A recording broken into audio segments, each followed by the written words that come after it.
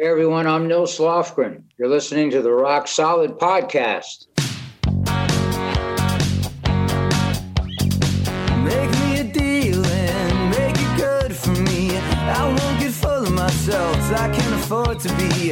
This is small town music, this is big town music. He's ahead of his time, you know, but he can't use it. If only he could prove it. Well, tomorrow's just a song away, a song away, a song away. Hey everybody, welcome to Rock Solid, the comedy podcast for all things music, both new and classic. I'm Pat Francis, and joining me today in the Zoom room, God, you know him as a solo artist. You know him from his work with Neil Young and Crazy Horse and Bruce Springsteen and the E Street Band, and he's got a great new live album out called Weathered. Please welcome Nils Lofgren. Nils, how you doing? I'm good, Patrick. Good to be with you. Good to see you. So Nils, you are very prolific right now. You've got, last year you had Blue with Lou, new studio album, contains songs that you wrote with Lou Reed. Got a brand new live album called Weathered, and there's a new Bruce Springsteen and the E Street Band studio album on the way. So yeah, and just here last October we had a new Neil Young and Crazy Horse album I made with back in that band for last couple years, which was called Colorado. I was proud of. So yeah, I've had the chance to play with some dear old friends and make some of my own music too. It's been good. Did you think after 50 years in the business that in 2020 you would have such a prolific year? Oh God, no! This month, September, is 52 years on the road for me.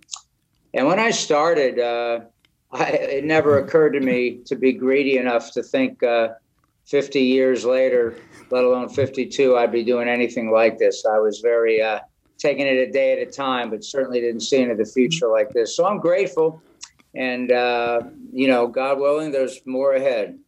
Yeah, I mean, for sure. You so many solo albums, so many projects with other people, Lou Gramm from Foreigner, and just so much great music out there. I implore people to go dig into your solo work because it's fantastic. I really enjoy it, and getting ready for this podcast to go back and listen to those tunes, it was great. I loved it.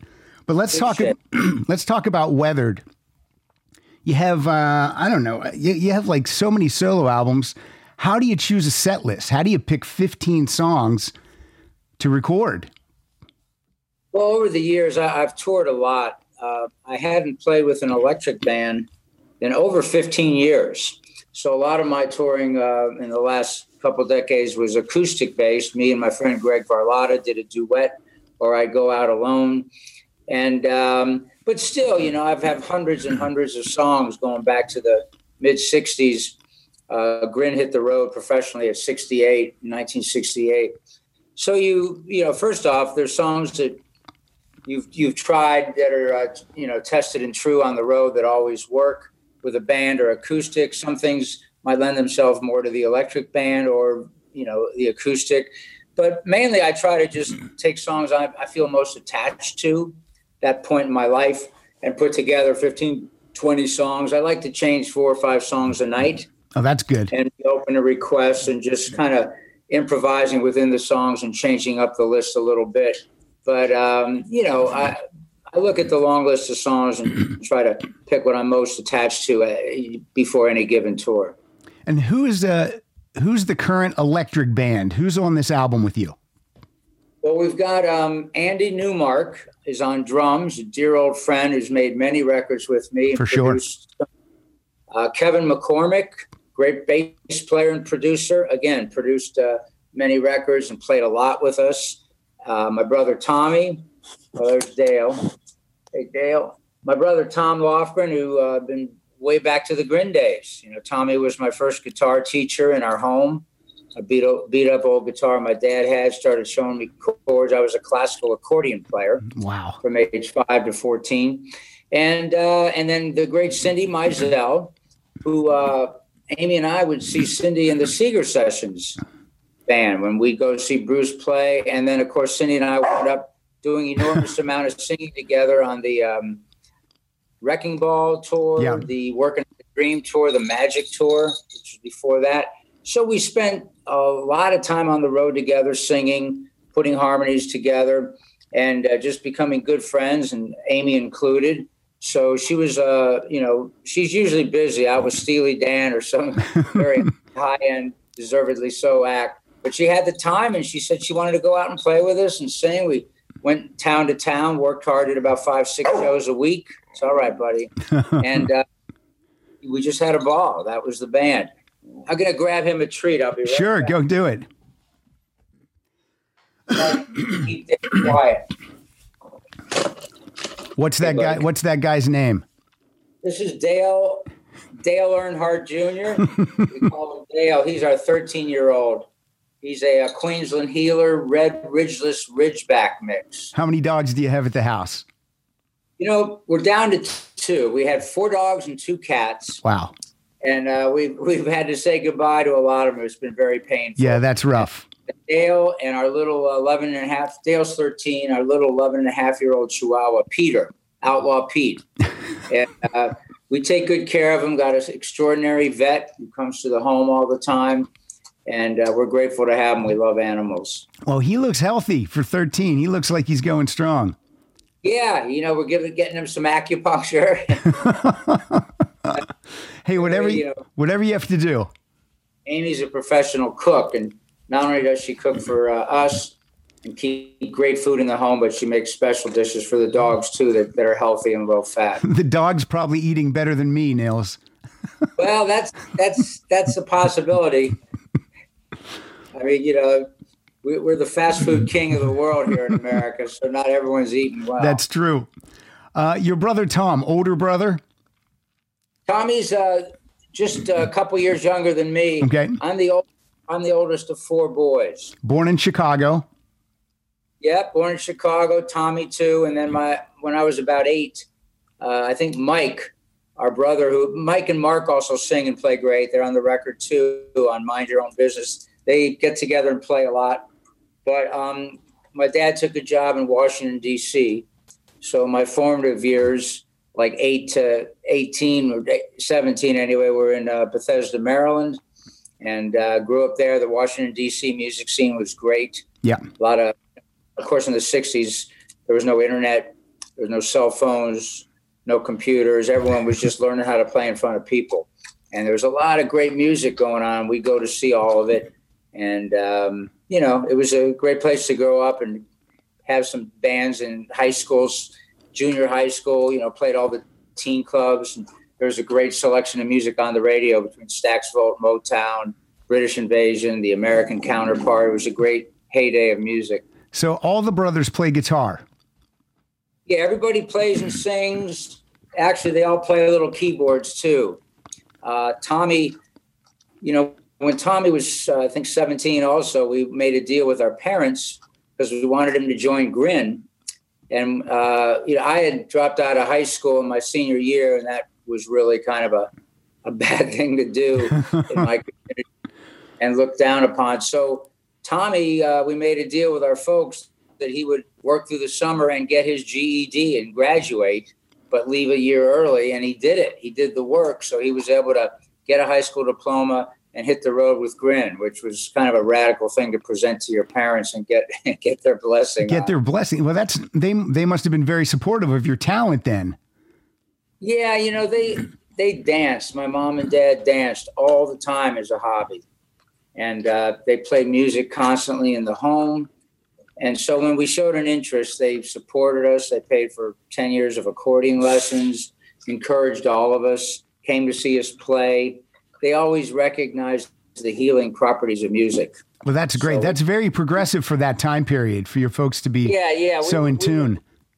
Creative, music-oriented parents. And, they were able to, they didn't go with the Joneses. They didn't follow the fold of middle America looking down on rock music and all that. They were able to say, hey, don't grow your hair long and violate the dress code like the Beatles. Right. But we really like their melodies and rhythms. No, go ahead. They did see the beauty and the power. And, they know. They dance. They know music heals. And we were blessed to have them as parents. That's great, especially if you're a kid who wants to pursue this as a career.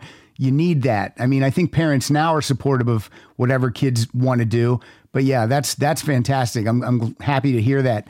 Since you guys all played guitar, were you all like, was there a little like rivalry? Everyone wants to be a little better than their brother, and one guy learns some new trick and then he teaches the other guys. Is that how it was? Well, I don't remember a personal rivalry. We were lucky to have these really spiritual giants of parents, my mom and dad. And, I was grateful. I mean, I was the musician in the family with the accordion. And then all my brothers grew up very talented too. Tommy took to the guitar right away. He was my first guitar teacher. And back then we were just playing for fun. Yeah. Just, learn a Beatles song or a Stones song or something from Motown, Buffalo Springfield, whatever, the Byrds. And in the mid-'60s, nobody really, thought you could do that for a living. I mean, you loved Hendrix and the Beatles and all that, but nobody thought you could be a rock musician for a living. One night I went to see, I was 16. I've been playing guitar for a couple years, a lot, and went to see The Who at Constitution Hall with Herman's Hermits and the Blues Magoos. It was an extraordinary show, the original Who. And then we all rushed across town to see a late night Jimi Hendrix Experience show. That's incredible. Jimmy was so extraordinary. Pete Townsend was in the audience. He came over from the Who show. And I remember that night for the first time, really, because it never occurred to me that I could be a professional rock musician.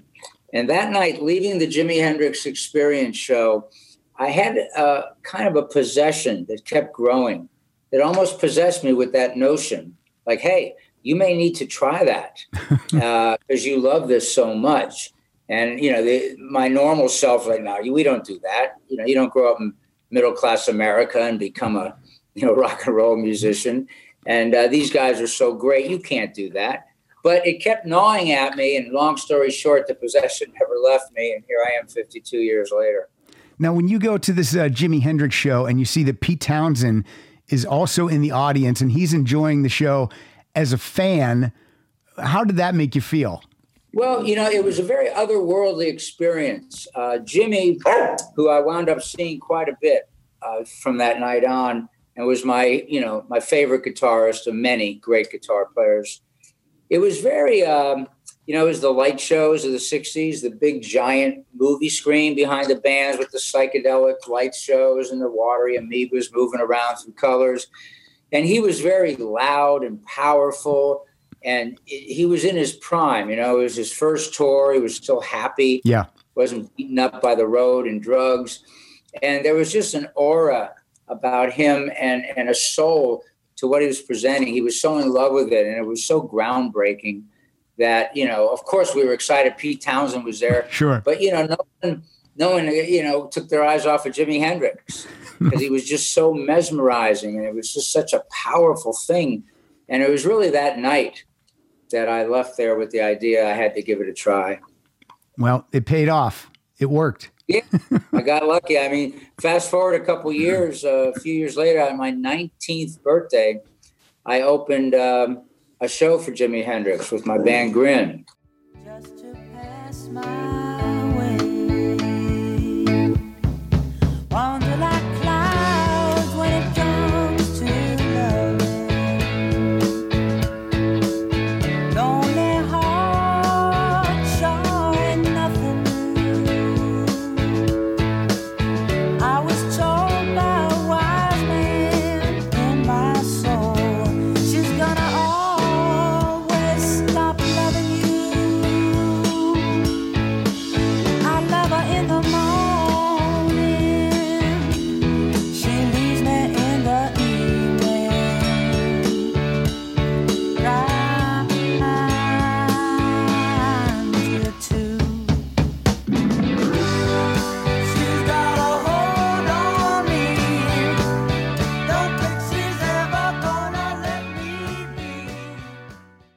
Again, there was no internet or video. So back then, to promote a record, you would tour. You'd open up for anyone under the sun. The record company would help a bit, and charge it to your royalties. So, you know, if you never made any money, they wouldn't come after you, but it counted against your royalties. We didn't care. We were just happy to play. Sure. And find out we were opening 3 nights for the Great Jimi Hendrix Experience in California, and one of them was my birthday, was just one of the highlights of my life.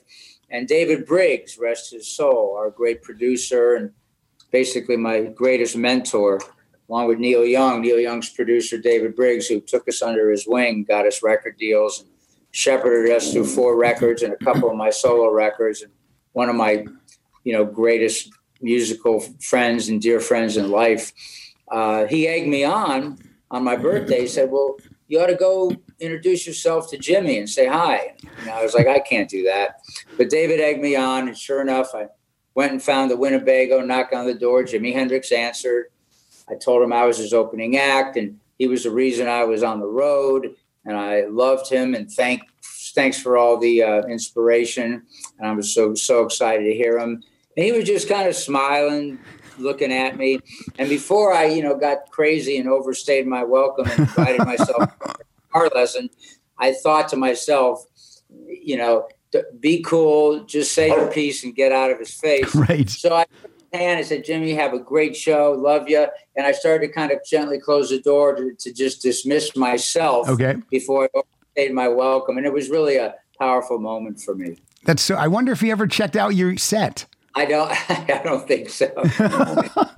I have no idea. I mean, we were pretty young and green, but we were a good band, and that was the very beginning, early days. We were a power trio. Yeah. And then Tommy joined the band, and we became a little more fleshed out to represent the records a little bit better. Let's get back into Weathered. Where was this recorded? It sounds like it's a smaller club. Yeah, I think we did like about 19, 20 cities. I think everything on this album, it runs much like our set did. And it's probably from about 7 or 8 towns. I give a couple town names, but the whole album came from 7 or 8 towns. Okay. I just wanted to pick the best versions of kind of the set that we were doing in general. And I did. So I wasn't going to record a live record. I didn't want to do that. You're thinking about it. Yeah. So when the idea came up, I said, nah, let's just go town to town and be reckless, jam a lot and have fun. I don't want to think about that. But literally a couple of days before we left, my wife, Amy, who understood that, she said, look, Nils, please just record it to have. And we did. But I wasn't thinking about it, which was a good thing. I was just out there to have fun with the band for the first time in many, many years for me with my own band. And it wasn't until a few months after the tour, our great sound man, Matt Bittman, started sending me some rough mixes just to check out. And I had to admit there was some kind of vibe going on with this cast of characters that was special. Mm-hmm. And at that point, I decided I better work on it and share it. Well, I love that the album kicks off with a couple of tracks from Wonderland, because that's that was my introduction into Nils Lofgren as a solo artist. I saw your Across the Tracks video on MTV.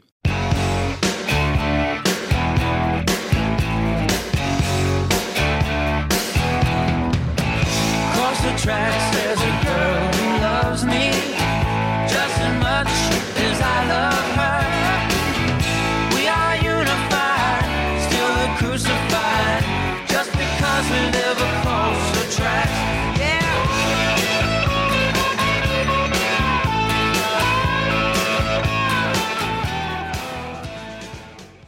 And I was wondering, who is this punky, scruffy guy who's doing these flips and rocking? And Across the Tracks has always been one of my favorite tunes. And I'm glad that made it onto the live album. Actually, Kevin McCormick and Andy Newmark produced that album with me and played on it. And the great Edgar Winter sang the duet on Across the Tracks. And I realized with Cindy Mizell, we had somebody who could go up high like that. And perfect. Yeah. And it was a great adventure with that cast of characters. Now, as far as your style of guitar playing, have you always played without a pick? I play with a thumb pick. Okay. So my hands are free, but basically, this old guitar case that my dad had. My dad really didn't play, but he had a beat up old acoustic. Tommy started learning on, and there was a thumb pick in it. Okay. And I'm left-handed, so I started learning to play right-handed with a thumb pick, and it's like a board. It's very coarse. It does not give it all. So I really struggled with my right side for a long time to get the hang of it. And it's funny, about 9 months in, with Tommy showing me some chords and giving me some lessons, I finally started getting the hang of it a little bit with the thumb pick. And then I started meeting young rock players who would say, oh, you must play rock and roll with a flat pick. You're going to have to start over. And the idea of starting over after sounding so awful for 9 months, I couldn't face it. So I said, I'm just going to stick with the thumb pick, which, of course, as I grew into it, led to finger picking, gave me another strong finger free. Yeah. Pluses and minuses to both, but I stuck with the thumb pick, and I'm glad I learned right-handed because, now when I've been in 1,000 bars where I've gotten up and jammed, and, you can't do that if you need a left-handed guitar on your shoulder every time you're walking around the nightclub. That's true. So it worked out great, and, Tommy got me going. I took some early lessons from local great guitar players. It just was based in the blues. You study an Eric Clapton lead, you study a Jimi Hendrix lead. And, I actually, one of the lessons that was so helpful, this teacher, Bill Singer, Scotty Ball was another early teacher who played bass in my first couple solo bands. He's now a classical, heads a music department in a college, a great, great musician. Scotty Ball, still a good friend. But Bill Singer, great teacher and player, had a band called the New Bedford Set, Kensington Music. He'd teach me, again, we learned a Hendrix lead, a Clapton lead from Fresh Cream. And then we worked on Chet Atkins Picks the Beatles, a finger picking, very difficult finger picking piece, Can't Buy Me Love, where the bass, bum, bum, bum, bum, bum, bum, bum, bum. The thumb does that, and it never changes. It always moves through the chords doing that exact figure. And then you have to learn how to independently pick out the different rhythm of the melody above that static bass line. Wow. And very, very hard to do. I mean, sometimes it would take me all week to just get through 2 bars. But what it did was it got my finger picking interdependent from my thumb, and it led to a style of playing that I use to this day that, of course, Chet Atkins was one of the very best at. Blue with Lou, that was your studio album from last year. Right. This includes, I think, 5 or 6 songs that you recorded, or not recorded, but wrote with Lou Reed. Watch the way they walk, see how they strut their stuff.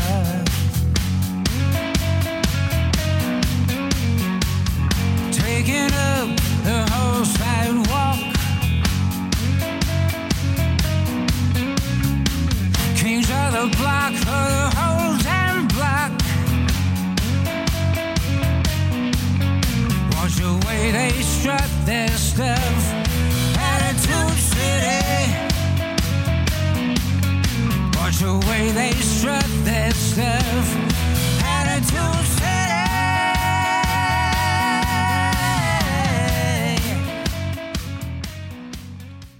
How did this relationship with Lou Reed come to be? When did you guys first meet? Well, way back in, I think, 78 or 9, I was working on the Nils album, had No Mercy, Shine Silently, with the great Bob Ezrin, a fantastic producer. Bob and I hit it off and spent a long time making this record on and off for about 1.5 years. But we were in pre-production going over things, and it was Bob's idea. He said, look, we have a lot of songs we really like that are done, like No Mercy. Mm-hmm. We have a lot of good music, and I don't think the lyrics are up to your best songs. And I agreed with him. And he said, rather than you keep rewriting, trying to upgrade lyrics, what about co-writes? And I said, well, I don't do much of that. But anyway, I said, well, depends on who the co-writer is, but I'm open to it, depending on the person. And when he mentioned Lou Reed, we kind of laughed and said, well, how are you going to make that happen? But he had produced the Berlin album, and he knew Lou. And next thing I knew, I think by the next afternoon, we were taxiing across town in New York City, Met Lou Reed at his studio. He was great. We talked for about 20 minutes. He was open to the idea. He said, look, why don't you meet me in my apartment the following week? We'll talk this through. So I met him the following week, I think down in Greenwich Village, had a great long night together. I didn't realize it, but he loved NFL football. He loved the NFL. And I was always already ready to miss, because I'm a big football fan, to miss the Dallas Cowboys, Washington Redskins game. I grew up in D.C., so I was a big Redskin fan. And I'm glad they're changing the name, by the way, if anyone's wondering. It's about time. But I knew I was going to miss the game way past time. But I knew I'd miss the game because I'm, working on a plan to possibly write with Lou Reed and make my record much better. So Lou says, look, I'm a big fan of the Dallas Cowboys, and we have a big game arrival tonight. Do you mind if we watch the game while we talk? I'd really like to not miss this game. And I laughed and I told him my story. So we got some drinks and sipped some hard liquor, watched a great football game, rooted against each other, talked well into the night. And it was really Lou that came up with the idea when he realized the history. First of all, we talked and realized that he wrote lyrics all the time, and he felt like he was pretty good at it. And he had to work a bit harder on the music. I was the opposite. Music would pour out of me, usually pretty decent in general, and lyrics usually took a bit more work in general. So he said, rather than get the traditional method where you rent a loft with an upright piano, 2 guitars, take some notepads and sit there, working 6-8 hour a day clips on song ideas, why don't you send me what you have, since you already have all these songs that you like the music and you don't like the words. And let's start with that and see if I get a take on any of it, and we'll go from there. So I thought that sounds like a great plan. And I asked him, I said, I have titles and lyrics, some most complete. I want to trash all of them. Some of them half complete. Do you want me to just la-di-da the melodies? He said, no, send me what you have as is. I understand you don't like the lyrics. So how do you, at this time period, how do you send stuff to Lou Reed? Because like you said, no internet or anything. Back then, the state of the art was a cassette. A cassette, and you would have to mail. No internet, way. And of course, the next step up from a cassette was a reel-to-reel machine. Right. Reels to reels are a pain. Not everyone has a reel-to-reel machine in their home. Right. So cassette was the state of the art. And I had a good old cassette boombox with 2 condenser mics in it at home, and just very primitively with a piano and an acoustic guitar, I put down 12, 13 ideas of songs. And again, sang everything I had, la-di-da, the melodies when I didn't have words. And, sent it off registered, certified mail to Lou, got it in the mail quickly. And once I sent it, I realized, okay, now the ball's in Lou's court, whatever he thinks of this tape. And I carried on my way with Bob, working on the songs we had, because with or without Lou's help, we had to make the best record we could. And it was about 3.5 weeks later, I'd pretty much forgotten about the co-write with Lou because I hadn't heard from him. And I was going up to New York City, where Bob Ezrin was, for 3- and 4-day clips, working with Bob, take a train back down to Garrett Park, Maryland, where I rented a home. And it was 4:30 in the morning. The phone rang, the landline, no cell phones. And it was Lou Reed. He said, hey, Nils, it's Lou. And I thought to myself, why is Lou waking me up at 4:30 in the morning? That's the hours he keeps. I didn't say that. I was happy to hear from him. And then he kind of blew my mind. He said, look, I've been up for 3 days and nights with no sleep, working on your cassette. Wow. I love all the music. That's great. Like, wow, that is a great thing to hear. And then he said, and I've called you now because I've just completed, after, days and days at this and nights, I've completed 12 finished sets of lyrics I think are great. And if you like, I will dictate them to you now. And I laughed, and, he chuckled too. So I said, well, look, let me put on a pot of coffee, get a pen and pencil. And sure enough, we spent another 2.5 hours. I would take meticulous notes as Lou would dictate 12 complete songs of lyrics. So when we were done, I laughed. Said, "So you're telling me you woke me up at 4:30 in the morning to inform me I'd just written 12 songs with the great Lou Reed?" And he laughed and said, "Yeah, I guess I did." So, of course, the next few days, and also he had said, "Look, I'd like to use 3 of these songs for my Bells album I'm working on. Please run that by Bob Ezrin, because I'd like to take 3 of these songs and use them right now." And the songs that, if I can interrupt, the songs that Lou took then were Stupid Man, With You, and City Lights. Don't these city lights bring these streets to life? Don't these crazy nights bring us together? Any rainy day, you can dance your blues away. Don't these city lights bring us together? Correct. City Lights. In fact, he said on the phone call, he said, "Look, your chorus in City Lights, I love it. I've kept it. I love your chorus, but I've gone and written a story about Charlie Chaplin." And at that moment, I realized I didn't even know that when I wrote City Lights. Right. Charlie Chaplin had a great movie Called City Lights. Yeah. Of course, Lou was very into all the arts. I mean, I watched old movies and all that, but I wasn't an aficionado, and I didn't even make that connection. So Lou wrote a much deeper song using my chorus and a beautiful story about, the tragic tale of Charlie Chaplin, not unlike in these days, there's these fine people brightening up an entire country that's coming out of a depression and the throes of enormous, tragedy and hardship, making everyone smile and laugh. And then our government turns around and throws them out and bans them from the country. Right. Great, of course. And, that was one of the songs, because Lou did a version on Bells where he, as only Lou Reed can do, he recited the lyric. Right. A recitation, which was great. Don't these city lights light these streets to life? Don't these crazy nights bring us together? Any rainy day, you can dance your blues away. Don't these city lights bring us together? Charlie Chaplin's cane, well, it flicked away the rain. Things weren't quite the same after he came here. But then when he left, upon our own request, things weren't quite the same after he came here.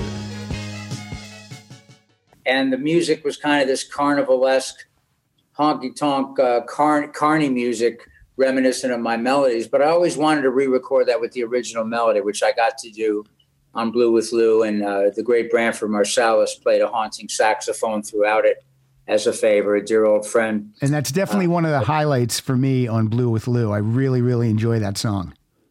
Yeah, thank you. I just, when I was done with it, also too with Blue with Lou, we recorded, me and Andy Newmark and Kevin McCormick recorded live in the studio. I wasn't in an ISO booth. We didn't even start recording for 8 days. We learned 20 songs, completely learned so we could play them like a band in a club. And we were in the room together looking at each other, everything the sounds bleeding into each other, because I wanted to get live vocals and get a live track that felt really good, because I don't like overdubbing very much. And that's where you're alone, re-singing a song over and over and over. When I'm there with the guys, playing the song with them, I'm much better. And so we did that. Is that because there's an energy when you're playing it together? Well, for me, I grew up to be someone who by far prefers being in front of an audience. There's something that happens to me and the people I play with that does not happen in the greatest moments in rehearsal or the greatest moments in a studio scene. So I love that. And the next best thing is playing the audience is the band, these people you respect that are working with you to put this together. And, you're presenting it and you're leading the way with the lyrics. So there's a tension and a good kind of pressure, an inspired pressure. He is a singer that works for me. as a singer. Because I understand. As much as you can try to manufacture that in the studio, there's nothing like that energy and feel of that live crowd. That's what you're playing off. That's the high. Yeah, for me, yeah, absolutely. And it really affects my performance. Now, I imagine singers like Lou Gramm or Paul Rodgers don't have that problem. But I know they love to play live too. So they may prefer that also. But for me, I get much better when I'm singing in a live environment while I'm playing with the band. So anyway, we tracked them like that. And rather than add a lot of keyboards or guitars, the only touches I added was a men's choir, much like the Jordanaires. Yeah, that soft ooh, mellow vibe that Elvis Presley used and Ricky Nelson, and then Cindy Mizell. Cindy came and sang beautifully on half the record, most of it actually, and she was kind enough to come on the road. But it was a very simple record, and the touches were more vocals like that, not extra guitars, extra synths. And I wanted to maintain that trio vibe that me and Andy and Kevin had when we tracked the record. Lou, was great about that. And when we got the track for City Lights, I listened to it and I felt like it's not in my heart to play guitar to this. Mm-hmm. But I feel like there should be something. And of course, immediately I thought maybe my friend Branford Marsalis would be willing to add the color and kind of the narrative of Charlie Chaplin, which, I thought Branford did brilliantly. On the Bells album, you weren't asked to play on those songs, though. He just took the songs you guys wrote together and he recorded them. Or did he ask you? No. The adventure was a writing adventure. Okay. Lou and I were both quite excited about having 12 songs. Sure. Bob Ezrin and I were thrilled. He wanted to use 3 of them and said, sure, take them. And then we used 3 at the time. I put 2 more out since then. Hiding underneath the rock, she was, let me tell you, all messed up. Taking dope, very sick, almost dead and very crazy. It took a lot of help from me to get her up and going. I found her, so keep that in your mind when you kiss her. I hope you'll understand how I miss her and how I'm the man who found her. Not so very long ago. The rest, of course, I once we lost Lou, because I always thought Lou and I would revisit the other songs left behind. I knew that on my next studio record that I had to get those out that no one had ever heard. Well, it was quite a treat when that album came out because it had been a long time for you between studio albums, I think maybe 7 or 8 years. So as a fan, I thank you for the new music. I want to talk about a song that Lou did co-write that was on the Nils album, the Bob Ezrin produced album, I'll Cry Tomorrow. That's a great song. I thought you had a pretty good sense of self. I thought you were being ironic when you ripped your jeans. Yes, I thought you were being ironic when you ripped your jeans. So sinful that all you want from me is sympathy. So I'll cry tomorrow. I ain't got time today. I'll cry tomorrow till then I'm on my way. I'll cry tomorrow. I'm too young, so I'll cry tomorrow. Thank you.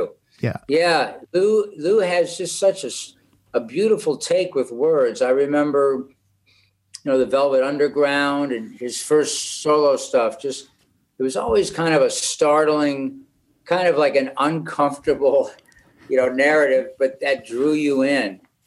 And he always just had a special way with words. It was a great honor to work with him like that, and very painless co-writing session for both of us. That's good. And who did win that football game that night?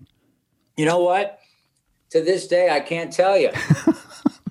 I was so blown away to walk out of there with a plan to co-write with Lou Reed that, and that's very unusual because, I'm a big fan. Right. I still am. I was a lot crazier back then. And, I was so wrapped up in the writing thing with Lou that I forgot who won the game, which is a good thing. I'm going to go way back now to 1975, your self-titled solo debut, Nils Lofgren. This song that kicks it off, Back It Up, what a great tune that is. I mean, that sets the tone. I know there's like a musical interlude before it. Back It Up's actually the second track, but that just sets up what's going to happen on this album so perfectly, and I love it. Every day I get complaints from you. Starts me thinking, baby, I'm your fool. Broken dreams all on the floor. You can't back it up anymore. 'Cause I found out love just ain't enough. I need devotion to back it up. I found out love just ain't enough. I need devotion to back it up.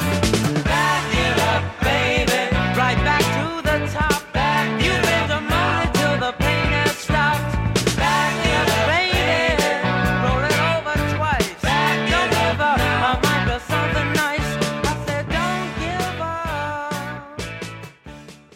Yeah, thank you. I really, it was a traumatic creative time. My band Grin made 4 albums. Right. We were getting good. We, were really good on the road, and we didn't make money for the companies. And we came, to our horror, found out that there were no deals available with any companies left. We did a farewell concert at Kennedy Center. We were the first rock band allowed to play at Kennedy Center in Washington, D.C. And we tried to go out with some class and style.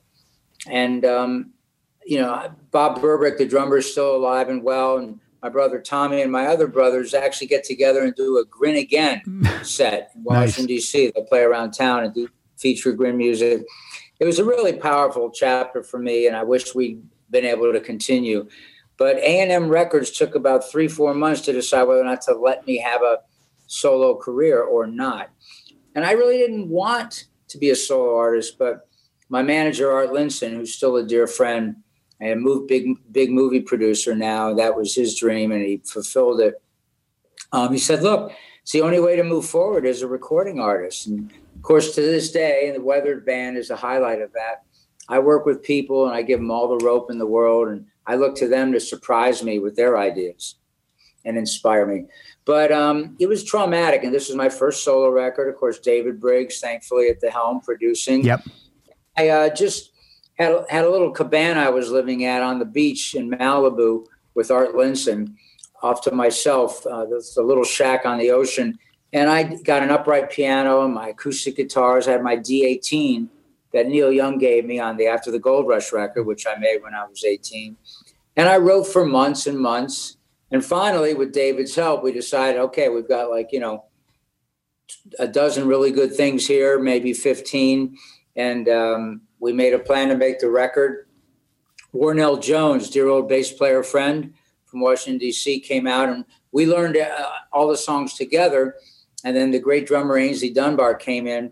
And to keep it really fresh, because Warnell and obviously on bass you play a lot of notes, so you want to know the songs. Right. And Warnell, great parts. So we kept Ainsley kind of out of the loop to the last minute, and he would just write a little map. So it was kind of very spontaneous, and all of a sudden these things became electric in the studio. And again, I was singing live as much as we could. I sang a live vocal for all of us. I mean, if I had to fix a word or two, I did it. But the theme, again, was to get a very simple power trio performing live with a lot of space and air in the music, and we were able to do that. And David Frick calls that album one of the best albums of 1975. Well, God bless him. I'm really happy to hear that. And I know, Bruce Springsteen's often reminded me that he used that as a template for, just some of the ideas and the, approach for his Born to Run record, which really warmed my heart. But it was a special record, and it was also a traumatic and creative time for me because I just couldn't wrap my head around being a solo artist. But again, I realized, well, what does that mean? I mean, you still get to play with a band. Right. You still don't have to tell people what to play. Because if I'm telling a drummer what to do, we're in trouble. I mean, obviously I might have a feel in mind, but I let them come up with how they would interpret it and play it. And it usually, always inspires me to give musicians that kind of rope. And the bands I've been in, whether it's Ringo Starr's All-Star Band, the Neil Young Crazy Horse, E Street Band with Bruce, Patty Scelfa's had a couple great rock bands on the road I've been in. Those people are smart enough to surround themselves with musicians that you don't have to tell them what to do. They will come up with ideas that will enhance your songs and music. And of course, you can aim them in a direction and, give a little, update here and there to what they're thinking. But in general, if you're hands off with great players, they'll surprise you with some inspired ideas. Well, see, that's what's fascinating to me, especially with the E Street Band, because currently when you guys go out live, there's so many people on stage right now. You got 3 guitarists. How do you guys know who's, like, for example, how does it decided who's going to take the solo? Because you do some solos on some classic songs that you didn't originally play on in the studio, but live they'll throw you the solo. How is that determined?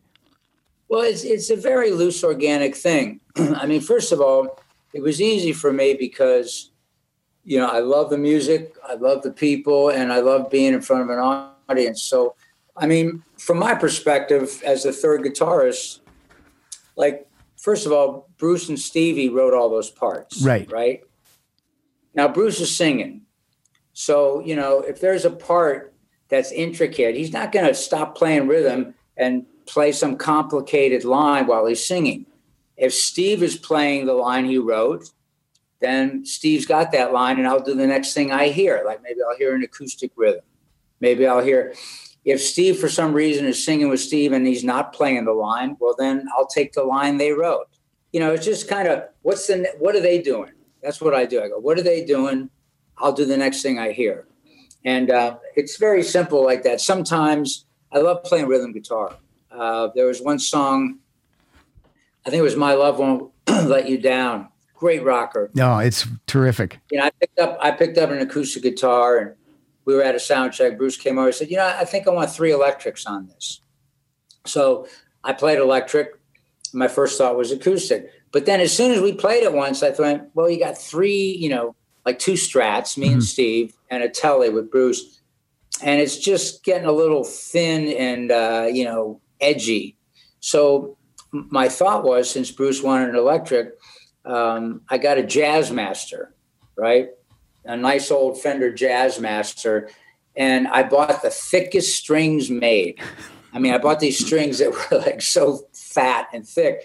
They were like boards. And I put them on. And now I had this Jazzmaster with a different sound and a much, much fatter, richer kind of vibe to it that I thought fit in to Stevie's Strat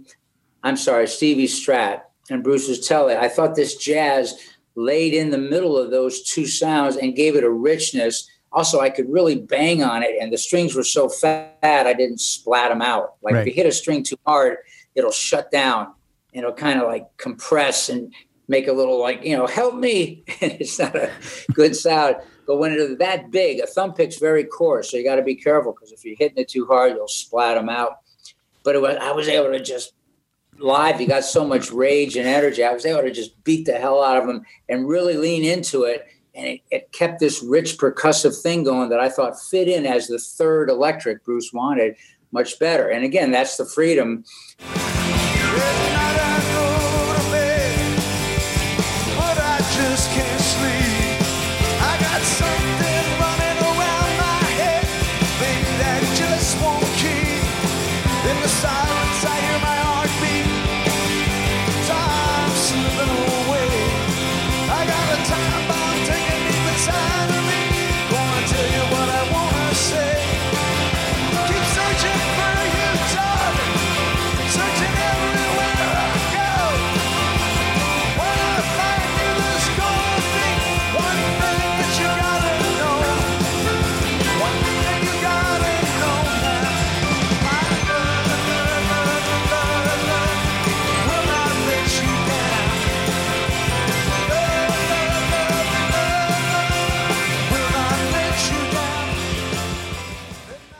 he didn't tell me what guitar to play. He just said, hey, why don't you try another electric? I might want to hear 3 of them. And then I take my ideas with that cue and came up with that. So it's very organic.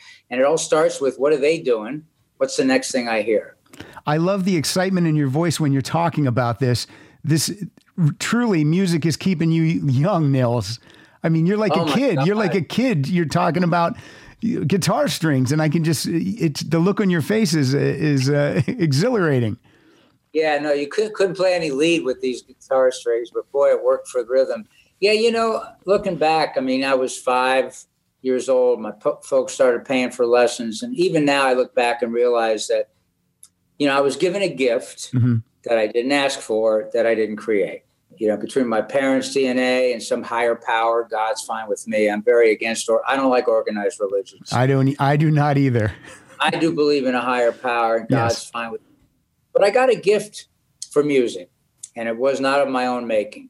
But I also realized that music, my whole life has been a sacred weapon for me, emotionally and spiritually. And I think it is for the whole planet. I think it's really the planet's sacred weapon. It, heals and unites billions of people daily, whether it's with their own being, their own soul, with their brother, sister, friends. It's just a common bond that is like nothing else. It's very magical and ethereal. And, to me, it's saved my life. Yeah. And it's also, something I've been able to do. It remains one of my hobbies as I've grown up. I mean, Amy, we've got our guitars here. She's got an upright piano, belonged to her dad. I got accordions, got a lever harp. I got guitars just sitting around the house. So at any point, I don't practice enough, I don't think. But there's always an instrument nearby to pick up and noodle around, and just for fun. Yeah. I long ago gave myself permission. Like, I don't feel like being a professional musician every day and writing or creating something that I'm going to try to create and ask people to buy. Sometimes I don't feel like that. So that doesn't mean I shouldn't pick it up and enjoy it. Right. It's a hobby. Just play for fun or just noodle around. A lot of times too, and we're going through a really dark chapter with the environment, with COVID, with these awful, political leaders that are, just all these dictatorships around the world. And I just sometimes I got a little bit, I'm too blue to really write or take on making another record, which I have to start doing soon. So what I'll do, I'll take my little phone. I got a little guitar in the house with a dinky little 2-inch distorted speaker, and I'll put on Muddy Waters or B.B. King or Howlin' Wolf, or Bruce or Neil or Albert King, and just play the blues. Just 20 minutes here, 20 minutes there, just play, and not worry about it turning it into anything, and just to exercise that kind of part of my brain, because music truly is, a great healing force for the whole planet, and has been in my life so since I was very, very young. Well, for me, Nils, if someone tells me, I don't like sports or I don't like comedy movies, that's cool. But if someone tells me they don't like music, I got red flags all over that person. Yeah. People that's a weird thing. It is a very weird thing. I haven't really ever delved deeply into someone who said that, but I'm always suspicious. People that don't like music or dogs. Yeah, something's up. I mean, I can understand. Look, I love horses, but I'm a little scared of them. They're so big. Yeah. But I've been on a few of them, and I just I'm in awe because of their grandeur and size. But I've had dogs and cats in my life, my whole life, and any animal. When we were in Australia, people would bring in these different kinds of animals for us to, meet backstage, which was kind of cool. But not from zoos, more from, where they roam freely. Right. And I'm always just fascinated. I mean, dogs they teach just love and acceptance every day. And, I try to learn from my dogs. I mean, we should all pay more attention to animals, and we'd be much better off if we did. I agree. And I like dogs, but we have a cat, so I'm a cat guy, but we're cool. We had 2 cats, Frank was named after Frank Sinatra, and Joey was named after Joey Buttafuoco. And we had them for 11 years. They were great to have in our lives. They coexisted with 4 dogs. Perfect. We got a little every once in a while, but they managed to, get along. And, we miss them. But right now we got 2 dogs, and so grateful to have them in our home. Nils, there's so much stuff to cover. I want to make sure I hit on a couple of things. When you got signed as a solo artist to A&M, were you signed to like a 5-album deal, or was it an album by album thing? Yeah, the record deals have been lopsided in the favor of the company, which is understandable because I never made them a lot of money. Mm-hmm. And so they'd be one album options. Okay. Make an album, here's a budget. And then we decide in a year if we are going to pick up the option and guarantee you another budget for the next record. Okay. So on and so forth. So I wound up making, I don't know, if it was 3 or 4 albums for A&M. And then I moved over to MCA Backstreet's, Tom Petty's label. Yes, absolutely. For the Wonderland album. And then, fast forward to the early 80s, same kind of thing with Grin. I made a lot of records, got some good reviews, toured constantly, but the records weren't making the companies much money, and the deals dried up. And I was really struggling to get any record deal at all. And I kind of hit a real funk in the early 80s. And, while I was making my way trying to finally found a smaller company, and I was going to make I was talking to Lance Quinn, the Flip album. We were talking about songs, and he was talking about putting a little label together, try to start getting my musical life back together. It was very startling and depressing for me because all the companies were like, hey, you're a dinosaur. Been around forever, never made us a lot of money. You're very talented. Go away. Yeah, and you're not an old person at that point. You're still vital and young. Yeah, exactly. It was quite scary, but Bruce Springsteen and I did an audition night in 1970. He was with Steel Mill. I was with Grin. We both did like 20-minute sets for Bill Graham, the Fillmore West. Yeah. We were 2 of the acts trying to get an opening act job. And I started following Bruce since then. I was a big fan. I'd go see him play in the clubs, the sports arenas. He was always friendly, stayed in touch. And I gave him a call, and he invited me up to his house in Jersey, and we hung out for a weekend. He played the Born USA album for me, which was a fabulous record. And we're both bachelors. We were watching TV, MTV, having a dinner one night. We went to clubs and jammed every night, which I love. That's I love about Bruce. We just get up and jam with bands, bar bands.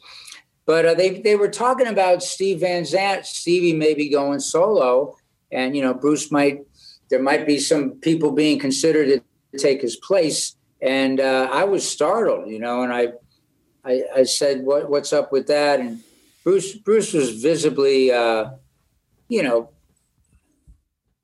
upset about it. Right. He just kind of dismissed and said, "That's a bunch of bull. That's there's nothing to that." And he was annoyed by it, but we just carried on. But I said, "Well, geez, if you ever needed a guitar player, I'd certainly want an audition." Okay, so you threw your hat into the ring. That was my question. Well, it started with the TV bit. Mm-hmm. It wasn't an idea in my head. Right. Didn't even think of that. The MTV, he threw it out at it. Bruce said it was not true. I was annoyed by it, but I took the opportunity to just say, "Well, man, if you ever need a guitar player, I'd certainly want an audition." And he said, "Really?" And I said, "Yeah, of course, man. I love your band." And so he filed that away, and we just carried on with our dinner. And it was months and months later. Like this was probably in fall of '83, and then in early '84. He called me again in May and said, "Hey, why don't you come back up, do some jam, and maybe I'll get the guys together. We'll play a little bit with the band." And of course, Bruce is very low key, so I didn't bug him about it. But I thought, why is he getting the band together? I thought maybe that might be an audition. And rather than grill him about it, I just said, "Sure." Yeah. We made a plan for me to get there. And Lance Quinn, actually, I was doing this pre-production for Flip up in Philly. And Lance Quinn, amazing guitar player and producer, bless his soul. He's a pilot, and he flew me in a 2-seater, little rickety two-seater, Yeah. scared the hell. Yeah, no, thank you. I landed in this airfield, about an hour south of, I don't know, 40 minutes south of Bruce's home. He picked me up and we drove up to his house and spent a few days playing with the band. And he said, yeah, looks like Stevie's doing his solo thing.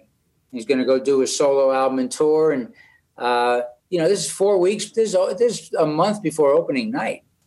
And I said, well, look, I'm doing this pre-production for an album. So, just let me know when you know either way. And he said, yeah, let's play a couple days. I may need a week or so to, check out some other people or whatever we do. And I'll let you know as soon as I know. And I said, that'd be a big help. And I'll go get back to doing what I'm doing. And we jammed for a couple days and, it felt good. And interestingly now, I had been at his home months earlier listening to Born in the USA the entire weekend. I loved the record. I had a friend in Maryland, a bootlegger, Tom Beach, who was one of these honorable record traders who didn't sell stuff, right? Okay. Collected, and he had like hundreds and hundreds of E Street shows. And he was kind enough to come to my house, and I write out some chord maps to like Promised Land, Badlands, Thunder Road, things that, of course, they're going to play. Sure. Just as a courtesy. So if we played together, I didn't have to ask Gary to yell the chords in my ear while we're trying to play, just to try to be professional about it. But Tom Beach, I don't know how he did it. And he was even scared to have it because, of course, it was such a big anticipated release. He had a bootleg cassette of the Born USA album that I spent a weekend listening to. That's crazy. And I said, how the hell did you get that? He said, I can't even tell you. And he said, and I can't lend it to you. I said, hey, you sit here with it while I write out some chords? He said, I could do that. Wow. So in my old mom and dad's home in Potomac, Maryland, I sat there and wrote out chords to songs I listened to, with Bruce. So when I went up there, it was interesting because this is the first time the E Street Band had played songs from that album that was yet to be released. Yeah. So they were kind of relearning them. And I was sitting here already having some chord charts for them, which kind of, nobody busted me. But we played for 2 days. It felt pretty good. I mean, obviously I was the rookie and the guy that, was not up to speed. But I love to play. I love being in great bands. And, that showed too. So anyway, end of the second day, I go out. I get ready to head back home, figuring I'll hear from Bruce in a week or whatever. And unbeknownst to me, he goes around, talks with all the guys inside, feels good to them. He walks out front and says, hey, talk to all the guys, feels pretty good to us. Want to join the E Street Band? And I was like, you mean join the band now? I said, yeah. And I talked to everyone. It feels good. Of course, I'm thinking to myself, well, thought I wouldn't hear from him for a week and they'd try other players. And I said, you mean like rush home, get my bags, come back up and start putting the tour together? He said, yeah, like that. I said, bless you, man. I'd love to. We gave each other a hug and went to Maryland, turned around, came back up and, had this room I isolated in Bruce's house and just 24/7 had the boombox playing back and forth. I banged all music and just studied Bruce's stuff. And a month later, we started opening night and we were off to the races with that beautiful tour and beautiful album. Yeah, when you're touring with Bruce Springsteen, you're not just learning 15 songs, you're learning who knows how many, because those set lists are 25 to 30 songs a night. Yeah, he went easy on me and gave me an initial list of about 65 songs.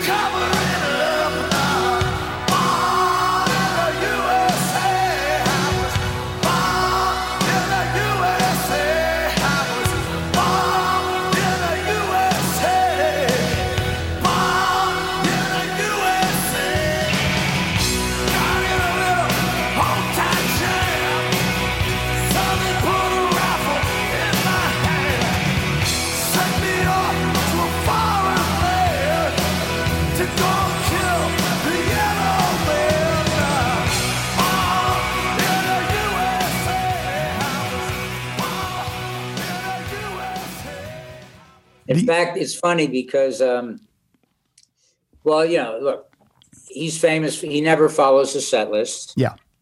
And, nor does Neil Young, by the way. But, and we're always improvising, taking signs from the audience, playing songs we've never played. And I think it was might have been the Wrecking Ball tour. We played 267 different songs. That's incredible. That one tour. And I remember, too, funny, Tom Morello, who, subbed in for Stevie when Stevie was filming Lilyhammer. We did Australia and got to be really good friends with Tom and his wife, Denise and Amy. He was just in town here in Scottsdale. They had to get out of the LA fires. He took a trip with his family and came here. We just had a visit in our yard, socially distanced. Sure. But I loved working with Tom. He was great. And then, we at one point, Stevie came back. We had 4 guitar players because High Hopes was an album featuring Tom on guitar.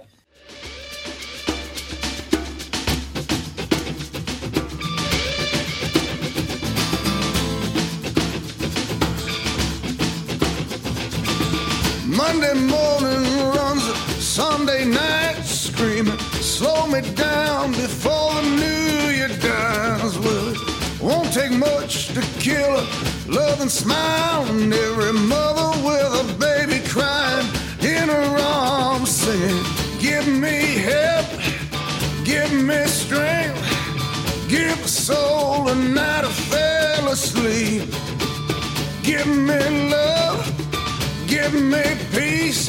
Don't you know these days you pay for everything? Got high hopes. I got high hopes. But one of my still best lines in my 7 years in the band, I think it was Tom's first tour, and kind of the same thing. Bruce tried to go easy on him and gave him a list of 45 songs. He was always studying. I had my chord charts out. Max Weinberg used to say, it looks like I'm in the Berklee School of Music here. Everyone's sitting here with chord charts, capos, and talking, parts. And it was fun because, I got all this help when I joined the band from the guys. And so now here was Tom, and we all helped him as best we could. And, of course, I had a lot of charts and experience as a guitar player. So Tom and I would talk through a lot of stuff. There was one night where on the way to the stage, which wasn't infrequent, Bruce would change the first song before we even got on stage. And it was one of those nights where we all looked at each other like the set list, which is just an idea of his, we realized was completely useless. Like the set list taped to the ground to look at. And it was just one song after another that wasn't on the list, signs from the audience. Bruce was just calling out things we hadn't played in 15 years. And, about, an hour plus into the show, in the dark, because we were really moving fast, Bruce started talking to the crowd. And Tom ran over to me and, gave me a little tap and leaned in and said, hey, this is the first song I've recognized in an hour and 17 minutes. That's great. We both had a good laugh because, when you're out there, much like when you're jamming in a nightclub, I said, what key are we in? We're in G. Okay. And then you just use your instincts, and Tom's a great pro. Mm-hmm. Not unlike what I did a lot of nights where like, okay, here's a part coming up. I just don't know what it is. Rather than, play bad chords and kind of do a little mini train wreck for your bandmates, sometimes you just, okay, look, I don't know what's going on, so I'm just going to go chuck, chuck, chuck, chuck, chuck, chuck, chuck, chuck, be like a percussion instrument. Yeah. And add something, but don't mess it up. And then when you get back to the part, go back to playing guitar. And, Tom is as good as that as it gets to. We had a good laugh about it. But that's one of the charms that I think the audience feels, too, when a band leader will really push the band into uncharted territory, looking for those special moments. Let me ask you a couple questions. The Flip album. So the Flip album comes out after Born in the USA, but I'm hearing now that it was recorded prior. No, Lance Quinn and I were doing pre-production. Right? Okay. The songs, and then I got the gig with E Street, which was a gift.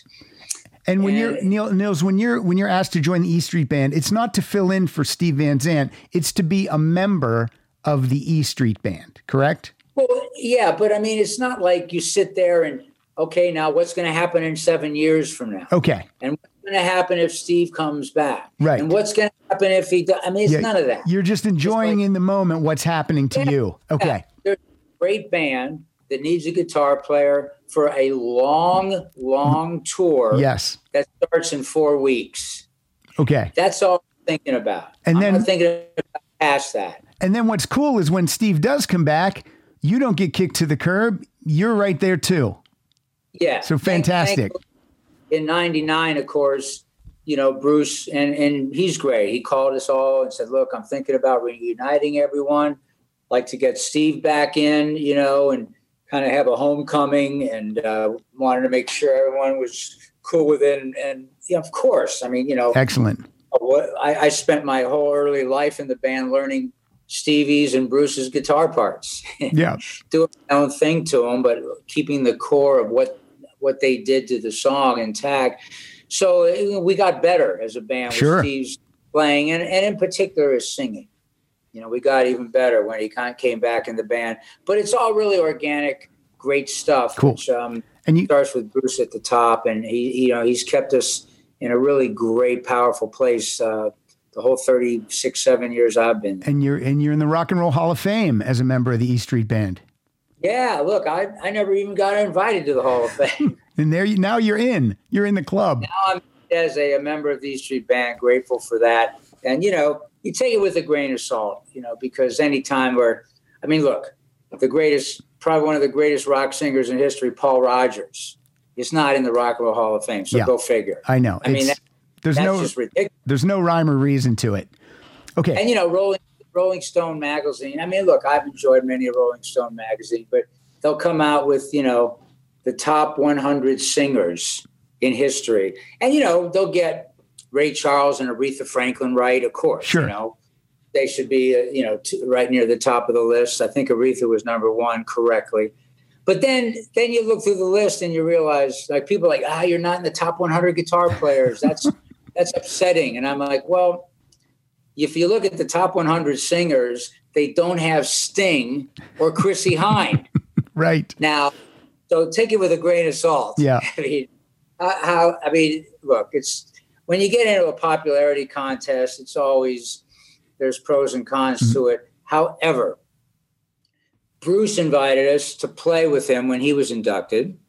So I got to go and, you know, get the red carpet treatment. Sure. And it was nice. And then to take Amy when the band got inducted was beautiful. And to have a chance to see the E Street Band honor, which was long overdue. For sure. But like I say, you take it with a grain of salt because there's some great, great players and singers that should have been in there 20 years ago that aren't. But hey, it is what it is. And it's a cool thing to be a part of. And it was a fun night to go and enjoy a few nights in New York City with Amy and see my bandmates and myself included get inducted. It's a good party.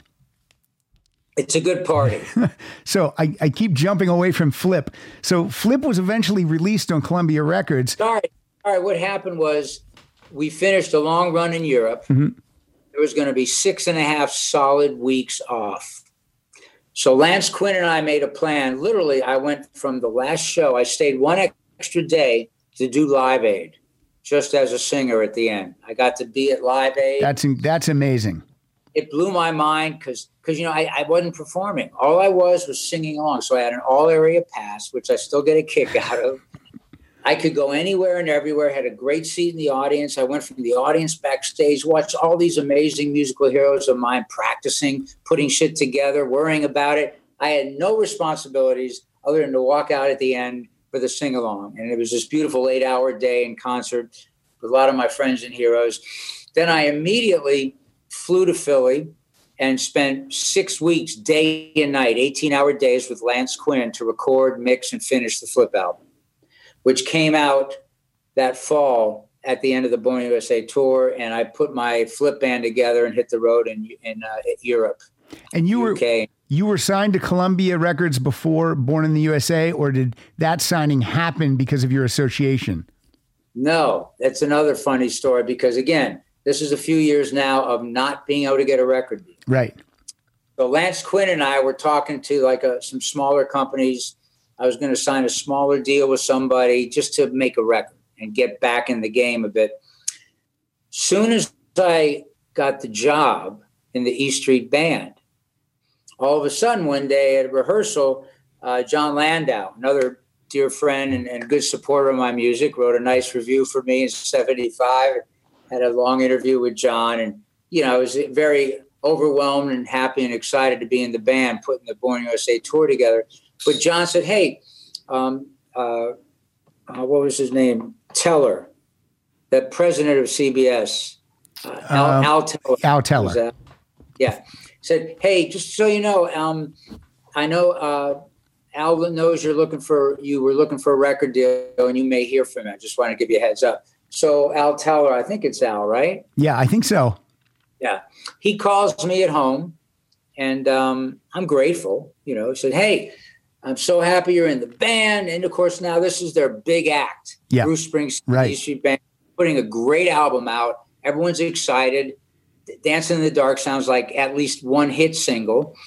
And they're going to do a long tour. So this is a record company's dream. And now I'm in the band. And I'm sure there was, plenty of politics involved, because for 3 or 4 years, I'd been to Columbia. And, like what the Rolling Stone call him, the assistant West Coast A&R promotion man or something. Right. I tried to get somebody to listen to my tapes, and they said, "We're not interested in you. Go away." Unbelievable. And that's okay. But now the president is calling me in my little house in Gaithersburg, Maryland, as I'm, quickly going back to Jersey. Said, "Look, I know you're a free agent looking for a record deal, and I think you got a home here with us at Columbia, and I'd really like to, talk to you about signing up with us." And of course, my first reaction is, "Oh my gosh, Al, that's great. I've got these demo tapes, and I'm gonna, get them together. Give me an address, or give me your secretary. I'll send them to you. You guys can listen, see what you think. Let me know where you're at." And I'll never forget. He said, "Nils, we'll worry about that stuff later. Let's just sign a deal." And I thought to myself, man, welcome to show business. Yeah, that's a sweet spot to be in. Now, don't misunderstand me. I was grateful. But, I also, of course, it might have made sense that, hey, let's not, because Nils has been making solo records since the late 60s, let's not have some other company sign him. Right. And cause trouble for Bruce. Maybe there was that thought that went into it, since the music was a secondary issue. But I understand all of this too, and I'm not trying to point fingers or talk down to anyone. Yeah. I'm just a kid that grew up in the music business, and it still is a business. That's why I was grateful for the record to come out. It came out. They gave it some attention and some ads. I went and played and promoted it. Secrets in the Streets. You had a video for Secrets in the Streets? Yeah.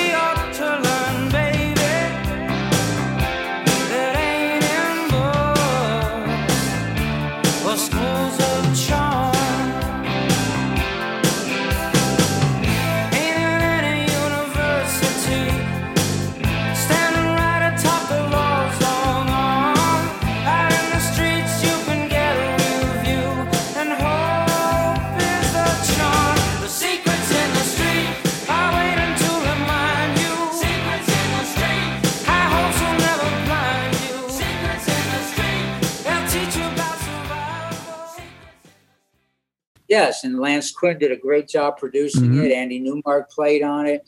And so it was a great chapter all the way around. And then, fast forward to the early 90s, I had a run-in with a company I was on, spent a year and a half getting a release. I left Columbia. And once I got a release, it was Rykodisc. I made a record or two for Rykodisc. Once I got my release, I realized, thanks to the internet, that I just didn't like the oppressive hands-on approach of people having too much to say about the music I was making. Right. And I understand the concept, like, look, it's our money. You've got to listen to our ideas because you don't make us money. So you're going to listen, and this will be a joint effort.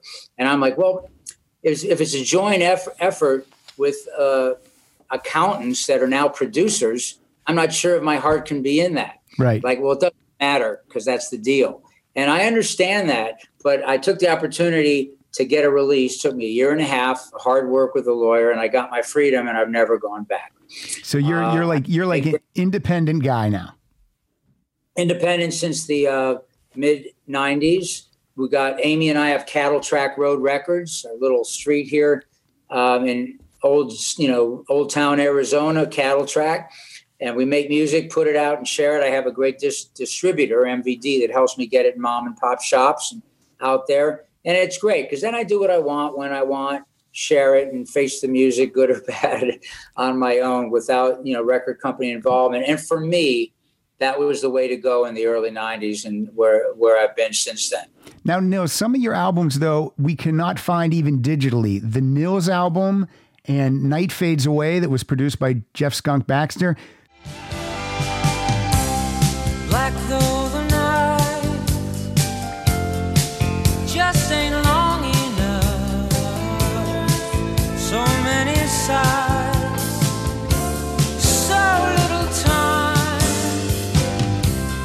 Down shines the moon, and the shadows grow.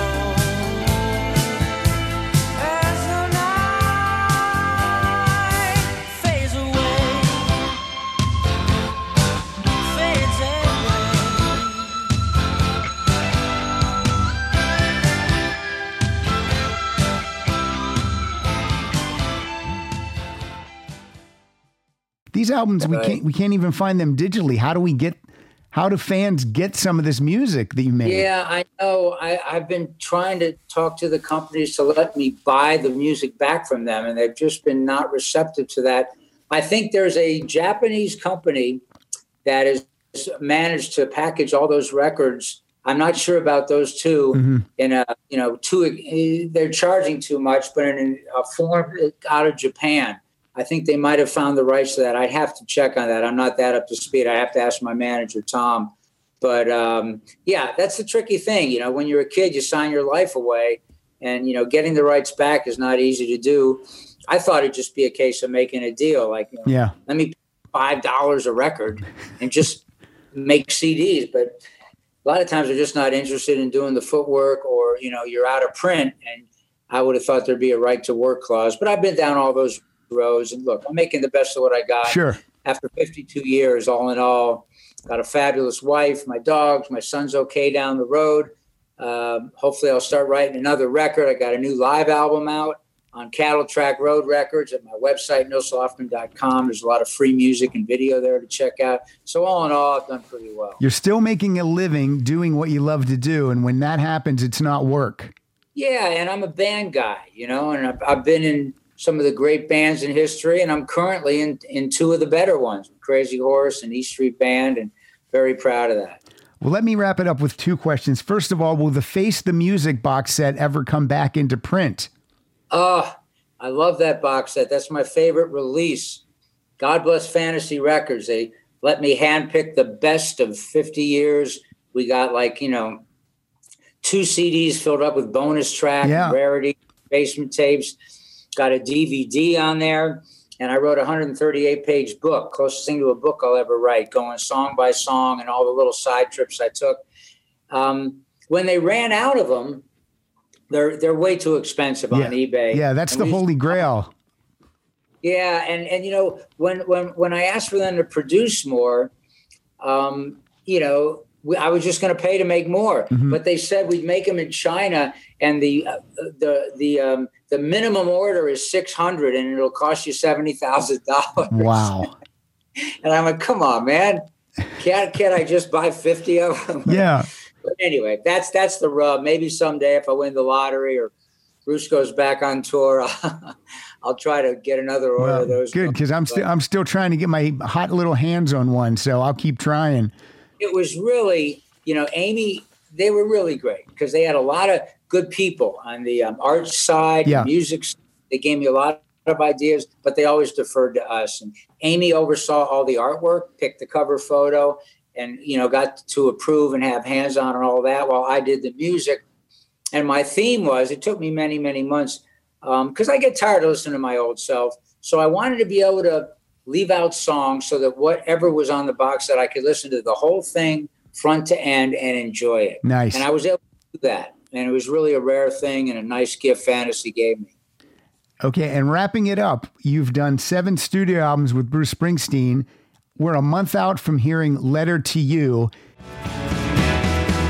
Neath the crown of mongrel trees, I pulled that by the some thread.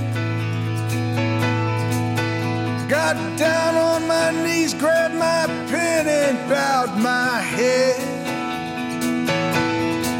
Tried to summon all that my heart finds true and send it in my letter to you. Things I found out through hard times and good,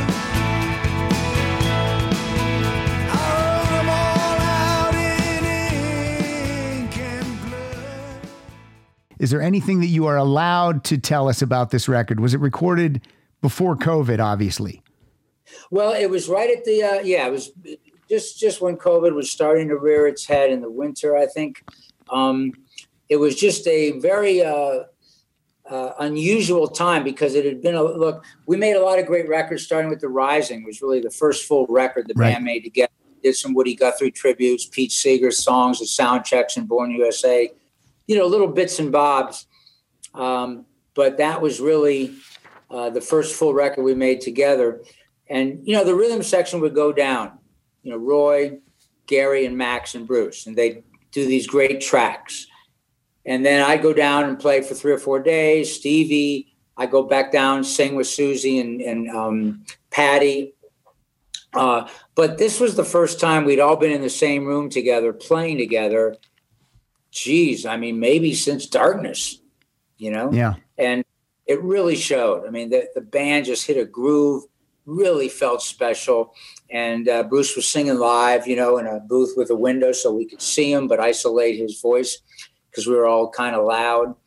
And we caught some great feels and great grooves. And, you know, the songwriting's brilliant. I just feel great about the record. I think it's a really special record. I know the intent was to wait maybe till later in the year and then hit the road. But with COVID and the unending, you know, problems we have, and now we're, you know, living in a, you know, racist dictatorship, trying to see if we can get a fledgling democracy back, which is no easy feat. Yeah. Very frightening stuff. I'm really glad Bruce decided, let's, you know, even though we may not get to play for quite a while, let's share the music. And I'm so grateful it's coming out, and I'm excited for everyone to hear it. Well, you know, the great thing about, you don't have to go anywhere to get new music. You can download it. You can buy it right from your home, so you can stay safe and indoors and still enjoy, you know, what you guys are giving us. So the fans appreciate it for sure. Yeah, I hope the new double live CD, Weathered, people check it out, nilshoffman.com or backstreets.com. It's on all the sites, and it really feels great, man. My brother and Andy and Kevin and Cindy Mizell, we turned Cindy loose past just singing. I said, scat. If you get an idea, just scat around and add vocals. She became another instrument in the band. Did a beautiful job. So really proud of it. And it is live. So I'm hoping until we can get out and play that this will, you know, be a live take of something really special we did last year to share with everybody that I hope everyone checks out. You can also follow Nils at Nils Lofgren on Twitter. And Nils, I'll be inserting music into the episode in post-production. Any song we talked about, I'll insert a little clip. Is there a song from Weathered that you would like me to play as our play-out song? Yeah, you know, I think a song that really just, you know, kind of got an ominous Lou Reed, you know, warning lyric, but has a great vibe and beat to it. And Cindy does a great duet with me. Love to play out with Don't Let Your Guard Down. You got it. Nils, thank you so much for your time. My best to your dogs, my best to Amy, and continued success in 2021 when we see you on the road or the E Street Band on the road. Yeah, Patrick, thanks so much for spreading the word on my new record, and everybody out there listening. God bless you all. The only reason I've gotten to do this for 52 years is because you all keep showing up. You're the lifeblood of what we do, coming to see us play live. And let's all live in the hope that we're going to get some smart adults in there with compassion and great ideas and turn all this around. Yes. And we'll be safe and get out and sing and play for you soon. And go by Weathered. Thank you so much, Nils. You have a great day. God bless you, Patrick. Bye-bye. Bye, everybody. All right, that was the great Nils Lofgren. Thanks, everyone, for listening. Once again, please go to nilslofgren.com for all things about Nils, or follow him on Twitter at Nils Lofgren. The new album is called Weathered. It's a great live album. If you're not familiar with Nils Lofgren's music, this is a great introduction. Also, Blue with Lou is out there, his studio album from last year. And again, you can follow us at Rock Solid Show. Go to rocksolidpodcast.com for all things about the show, and follow Kyle on Kyle Dotson Funny. And as requested by the great Nils Lofgren, here's our play out song from Blue with Lou and from the live album Weathered. Please enjoy Don't Let Your Guard Down.